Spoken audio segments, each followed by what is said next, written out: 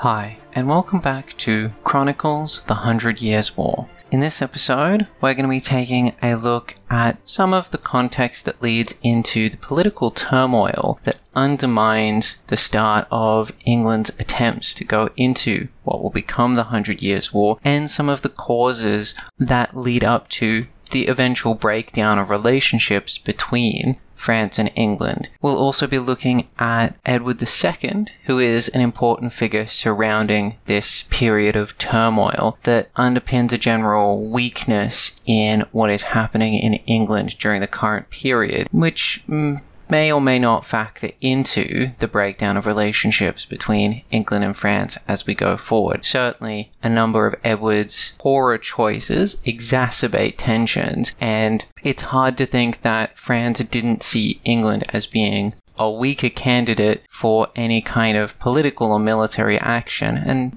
when we get there, we may discuss the fact that that may have emboldened them to take certain actions they wouldn't have taken otherwise. I hope you're looking forward to getting into it. We're starting with Chapter 4 here, and we'll be reading through.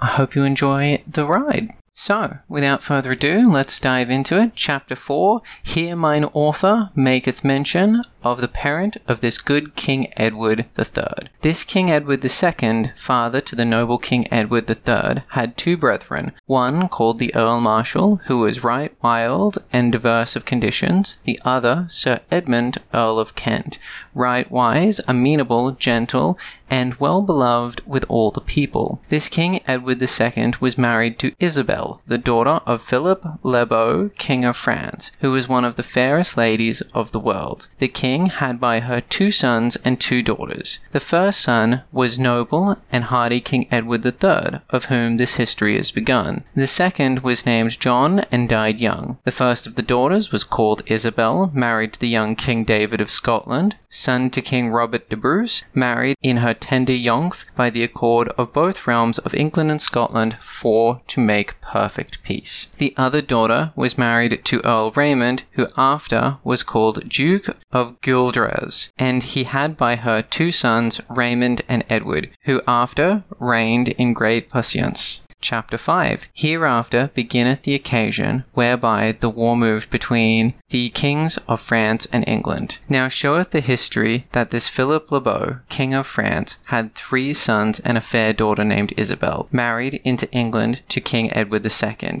And these 3 sons, the eldest named Louis, who is King of Navarre in his father's day, and was called King Louis Hutin.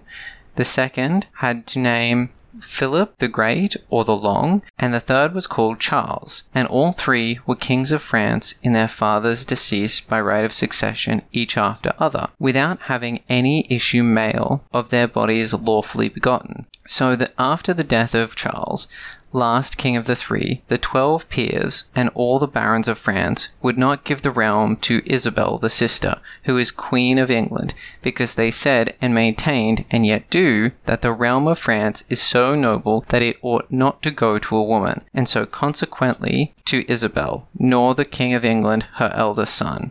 For they determined the son of the woman had no right nor succession by his mother, since they declared the mother to have no right, so that by these reasons the 12 peers and barons of France, by their common accord, did give the realm of France to the Lord Philip Valois, nephew sometime to Philip le Beau, King of France, and so put out the Queen of England and her son, who was as the next male heir, as son to the sister of Charles, last King of France. Thus went the realm of France out of the right lineage, as it seemed to many folk, whereby great wars hath moved and fallen, and great destructions of people and countries in the realm of France and other places, as ye may hereafter see. This is the very right foundation of this history, to recount the great enterprises and great feats of arms that have fortuned and fallen, sith the time of the good Charlemagne, King of France, there never fell so great adventures. This is an important point to discuss. Chapter 5 raises what we refer to as the casus belli, the grounds for war, the cause that you are fighting for. It is the legal cause. that is often raised in these terms, and it is perhaps a cause that underwrites nobility and honor and protecting the rights of, in the contextual period of the time, a woman who may not be able to defend herself. We're going to find out that Isabel is by no means weak or incapable, but she is someone who cannot as easily call men to arms or that sort of thing.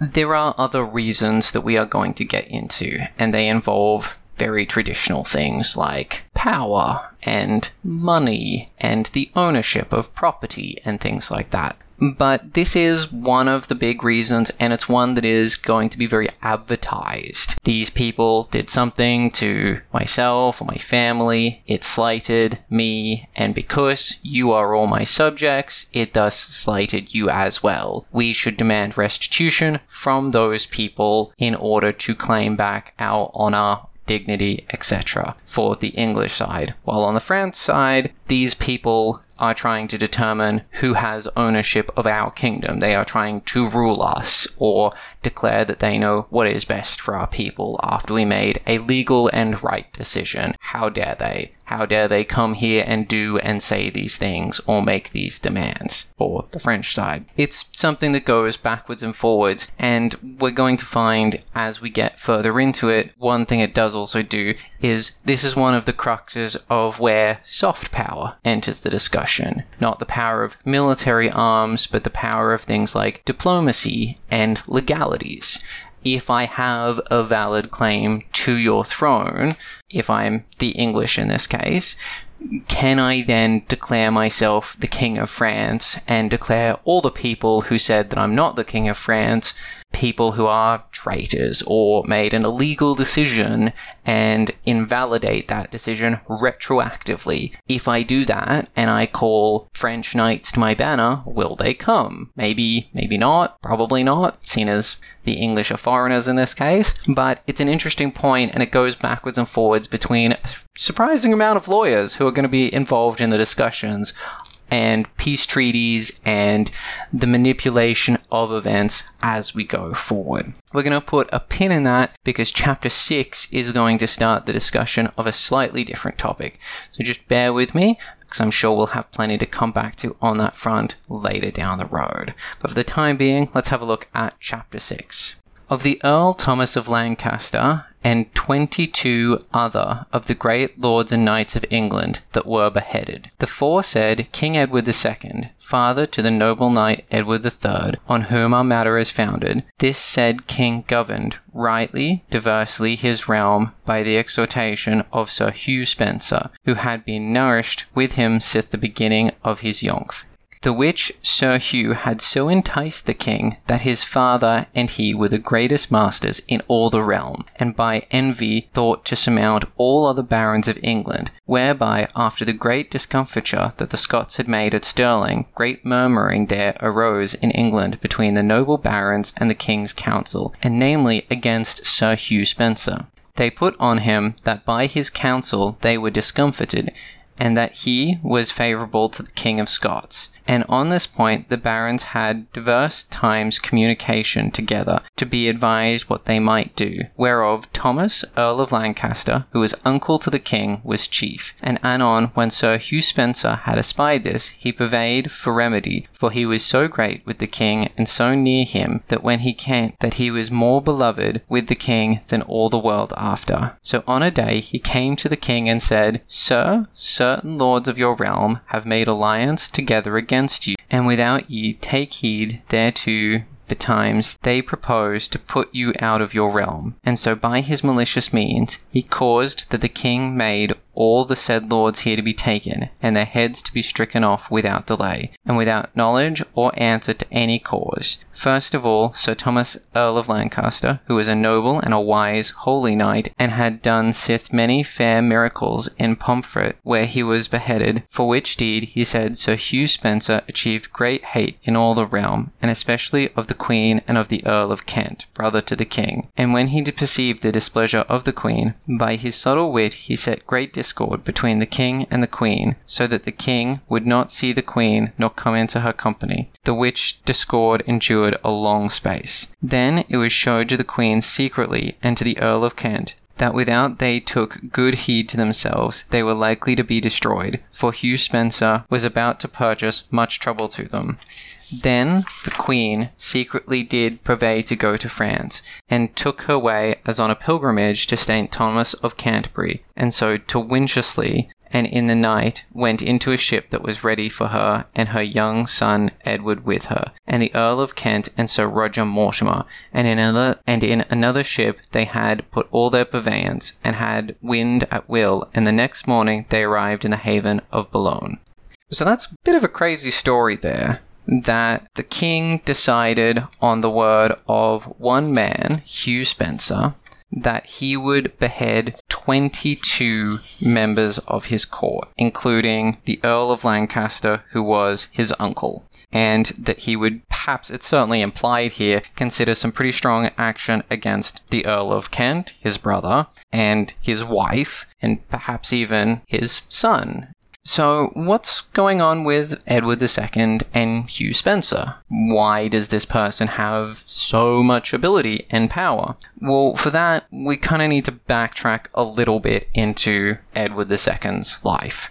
I have mentioned before, he's not terribly well regarded by history, and there is some amount of reason for that, and that is largely because he is pretty miserable as a king, and it is very easy to conflate job performance with personal virtue, but he's also not particularly good as a husband or a dad or many other things. And to give a little bit more information, I'm going to refer to The Plantagenets, The Kings Who Made England by Dan Jones. The Plantagenets is basically the family name of the ruling dynasty at this time, so Edward II is a member of the Plantagenet family.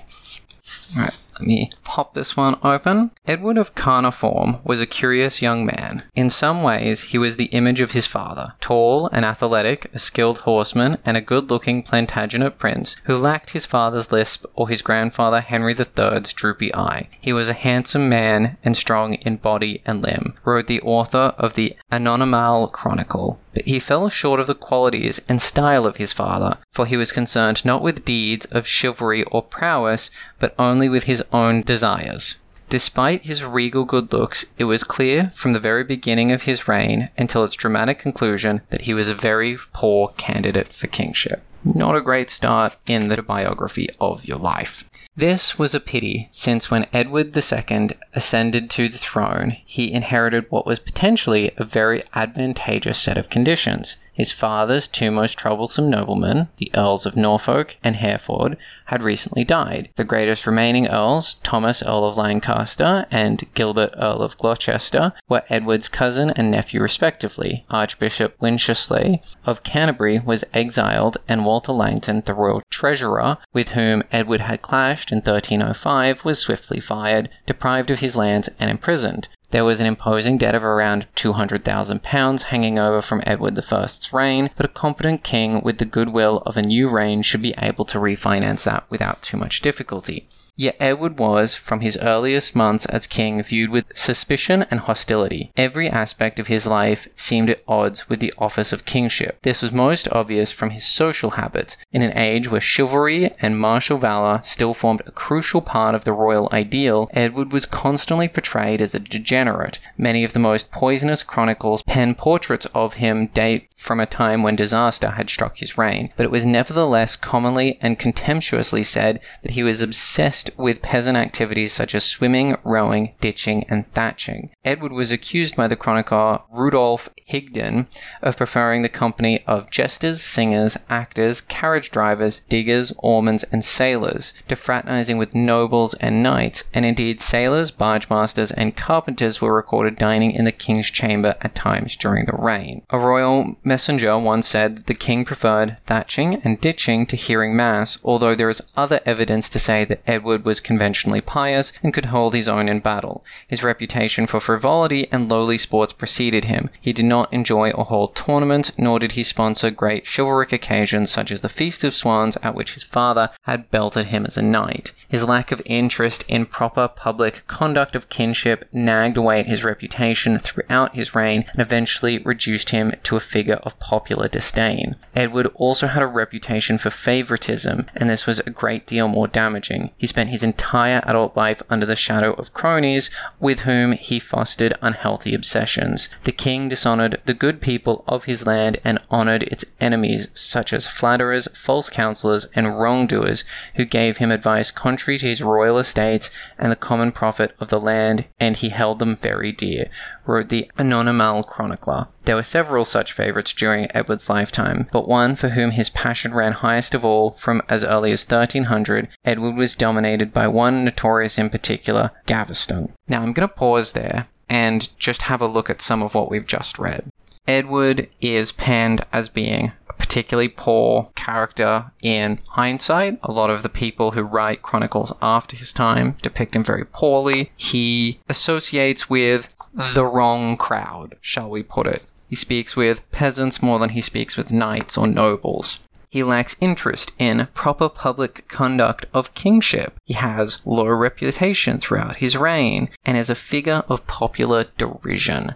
It shouldn't really seem hard for a king to manage being relatively baseline popular unless he's actively doing things which upset people. But somehow in his day-to-day life, Edward manages to just fall below people's expectations in common ways.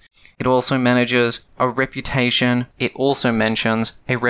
for favoritism with several different cronies, Gaveston being the first or the most popular, but certainly not the last, which is presumably how Hugh Spencer enters this particular mix.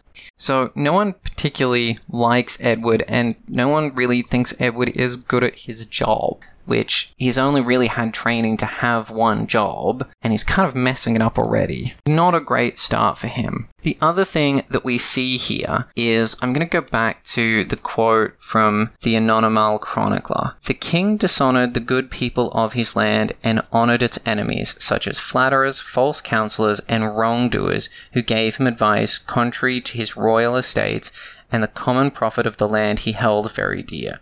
This is kind of coded language that we're going to see a couple of times, where you're not really allowed to say, the king's an idiot and he did a bad job, or he doesn't know what he's doing, or he makes mistakes. You say that the king got really bad advice because someone nearby him set him on the wrong path, and so that person's at fault.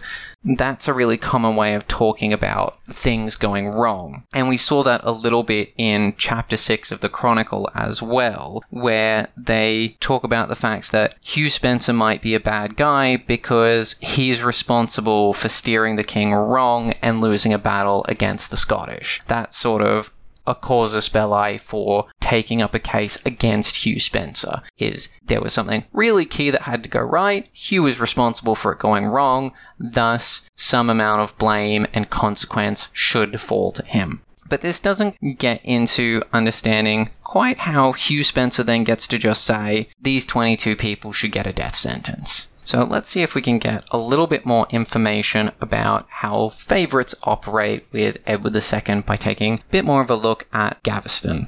Gaveston was a Gascon knight. He was slightly older than Edward and was probably placed in his household by Edward I following good service rendered on campaign with the old king in Flanders in 1297. Gaveston was graceful and agile in body, sharp-witted, refined in manners, and well-versed in military matters. He must have struck the elder Edward as the perfect model of knightly chivalry for his elder son to follow. Have a quick look at the differences in description there, because it's a good key for what people consider virtuous and masculine, what they're looking for in a king. Gaveston is graceful, agile, he has sharp wits, he has good manners, and he understands military matters, while Edward likes jesters, he likes thatching, and he likes swimming and indulging himself. Very different sort of takes on the ideal there. Either way, it would quickly prove otherwise. Whatever strange relationship developed between Gaveston and Edward, it was clear from very early in their acquaintance that they shared a bond of unhealthy closeness, in which the pliable Edward was led by the nose wherever the clever, ambitious, and grasping Gaveston would take him. Gaveston was a highly charismatic individual, but insufferably arrogant,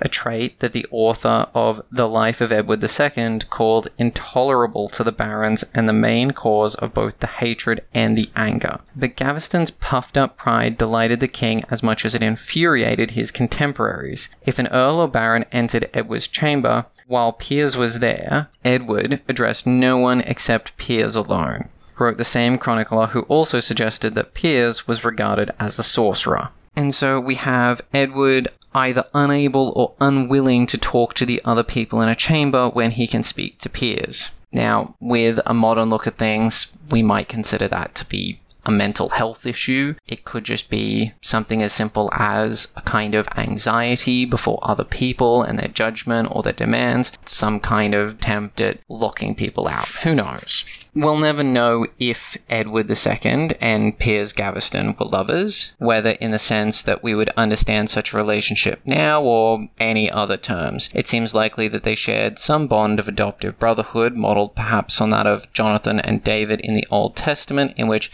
Jonathan made a covenant with David because he loved him as himself. Every major chronicler of the reign noted that Edward treated Gaveston as a brother, and the king referred to his friend as such in official documents. Perhaps there was a sexual dimension to the relationship as well, but if there was, it was not known at the beginning of the reign when Edward was betrothed to Philip IV of France's daughter Isabella. A fiercely conventional king such as Philip would have never allowed his daughter to marry a sodomite and a heretic, which is obviously what they thought of people who were gay at the time. Thankfully, we've come some way since then. But there was nevertheless an intimacy to Gaveston and Edward's relationship that scandalized their contemporaries, and it fell into a wider pattern of behavior that Edward's subjects and contemporaries thought of and characterized as abominable and unkingly. The first became a matter of national importance in 1305 when Gaveston was banished from the young Edward's company as part of the prince's punishment for a bitter argument with Edward I's treasurer Walter Langton. Although he was readmitted and knighted in the great ceremony that preceded Edward I's final Scottish invasion the following year, Gaveston absconded from the campaign with 21 other knights and disappeared overseas to take part in tournaments. For this indiscretion, he was exiled from England on a pension of 100 marks per year. When Edward of Caernarfon learned that his brother had died in Brue-by-Sands and that he was now Edward II, King of England, his first act was to recall Gaveston from exile, grant him the earldom of Cornwall, and award him marriage to Margaret de Clare, the daughter of Gilbert, Earl of Gloucester, and Joan of Acre, Edward's own sister. It was an inordinately lavish promotion for a knight. Indeed, it was one rightly fit only for a kinsman of the king. The earldom of Cornwall was one of the great Plantagenet titles. It had most famously been held by Henry III's brother Richard, who in his day had been one of the senior noblemen in Europe, King of Germany and Count of Poitou. It brought with it lands not just in the southwest, but in Berkshire, Oxfordshire, and Yorkshire. The annual income was around £4,000.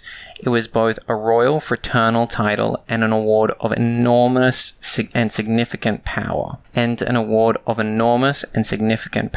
To bestow it on a mere household companion like Gaveston was not only overly generous, it was politically very dangerous. The list of people who might be offended by Gaveston's promotion was long. Chief among them was Margaret of France, the Dowager Queen, who had understood from the late King Edward I that the earldom would go to one of her sons, Edward II's half-brothers, Thomas of Brotherton and Edmund of Woodstock, not to be confused with Edward of Woodstock, who we will meet later. Born in 1300 and 1301 respectively towards the end of the old king's reign. Despite their youth, either of these might have been expected to be placed in nominal charge of England's government when Edward went to France to marry Philip IV's daughter Isabella.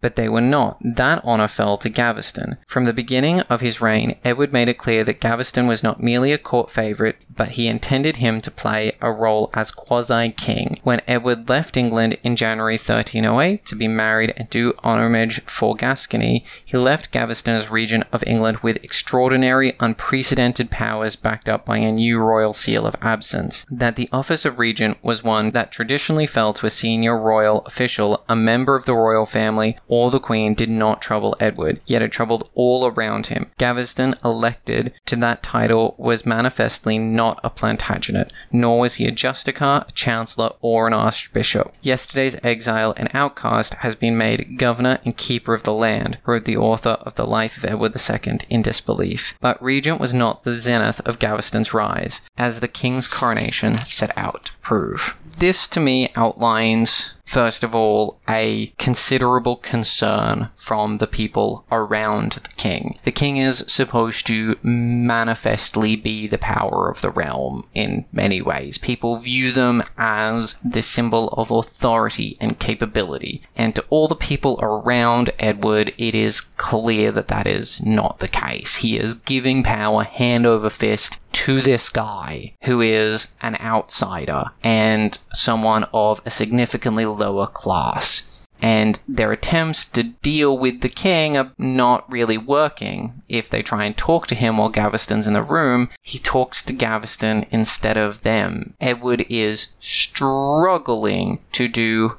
anything right by the perceptions of the people around him. And it's very easy to think, well, he's the king, he can do what he wants.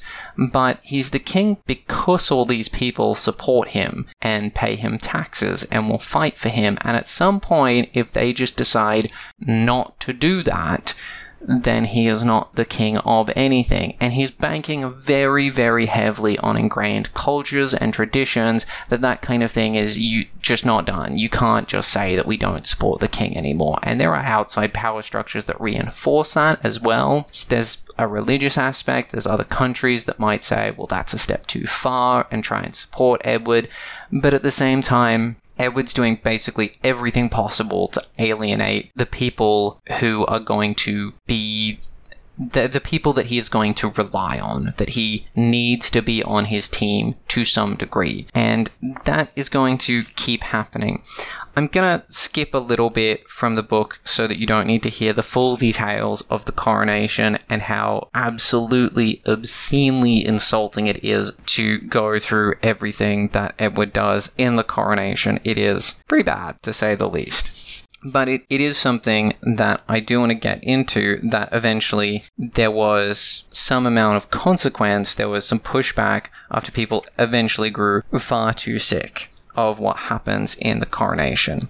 It took mere days for the anger engendered by the coronation, combined with Gaveston's contemptuous treatment of his fellow earls and barons, to spark a political crisis. With a parliament due to be held in April, there were rumblings from the magnates of coming in arms seeking to visit retribution on Gaveston for his behaviour. In anticipation of trouble, the bridges over the River Thames were broken at the end of March, and the king took refuge in Windsor Castle. Within less than a year of ascending to the throne, and mere days of his coronation, Edward had expended every ounce of political capital and goodwill that a new reign customarily brought. He was forced to prepare himself for armed insurrection by England's barons. When Parliament met in April 1308, a group of magnates led by Henry de Lacy, Earl of Lincoln, produced a series of 3 articles, all of shattering constitutional importance. Homage and the oath of allegiance are more in respect of the crown than in respect of the king's person, they declared, drawing for the first time an explicit distinction between the king and the office that he held. The magnates also demanded that Gaveston be exiled from the kingdom and stripped of his earldom, writing that he disinherits the crown and impoverishes it, and puts discord between the king and his people. This was no manifesto from a disaffected minority party, but a clear sign of constitutional opposition, presented by virtually the entire English barony. The Earls of Lancaster, Pembroke, Warwick, Hereford, and Surrey all supported Lincoln, and made a show of armed aggression in Westminster to make it clear how serious they were. Archbishop Wycherley, who had been absent from the realm during the coronation, was recalled to England by the king. As soon as he arrived, he sided with the barons, threatening to excommunicate Gaveston unless he left England by the end of June. Only one baron, Sir Hugh Despenser the Elder, adhered to the king. Despenser was a trusted diplomat and an ardent loyalist who had paid a fortune, £2,000, to marry his only son, known as Hugh Despenser, the Younger to the Earl of Gloucester's sister in 1306. He would stick close to the king in years to come. And so that's us coming full circle in understanding where the Spencer family comes in. Hugh Despencer in the book I've been reading from, The Plantagenets by Dan Joan, is the same Hugh Spencer that is referred to in the chronicle that we've been looking at today. The slight vagaries of spelling and translation coming into effect there. But we can see how things lead up to the passage we read in chapter 6. Hugh Spencer, who is a current favourite, who has stood by the king in a very, very trying time, says the barons are conspiring against you. The last time that happened, they showed up in force and forced him to hide. It is understandable, if not reasonable, that when presented with this information by someone he presumably implicitly trusted, despite that being a fairly terrible idea, the king reacted with the force that he had. He had legal force to have these people arrested for conspiracy and killed in an act that would cow other barons and shut down political conspiracy. It was a terrible move. I can understand why it was made, but it does shed some light on why people are not fond of Edward II. When we come back for our next episode, we'll have a little look into Chapter 7, how the Queen of England went and complained to the King of France, her brother, of Sir Hugh Spencer. Hugh Spencer is going to be making up a couple of chapters here. He'll be featured in Chapter 8, I believe, and I think it's very possible he'll appear in Chapter 9 as well. Certainly, Isabel is going to become a character, and we're going to start seeing a little bit more of France. And so that should be a nice change. I hope you'll all join me then for when we take our next look at the chronicles of England, France, and Spain, and other adjoining places. And I hope you've enjoyed this episode of Chronicles: The 100 Years' War. See you next time.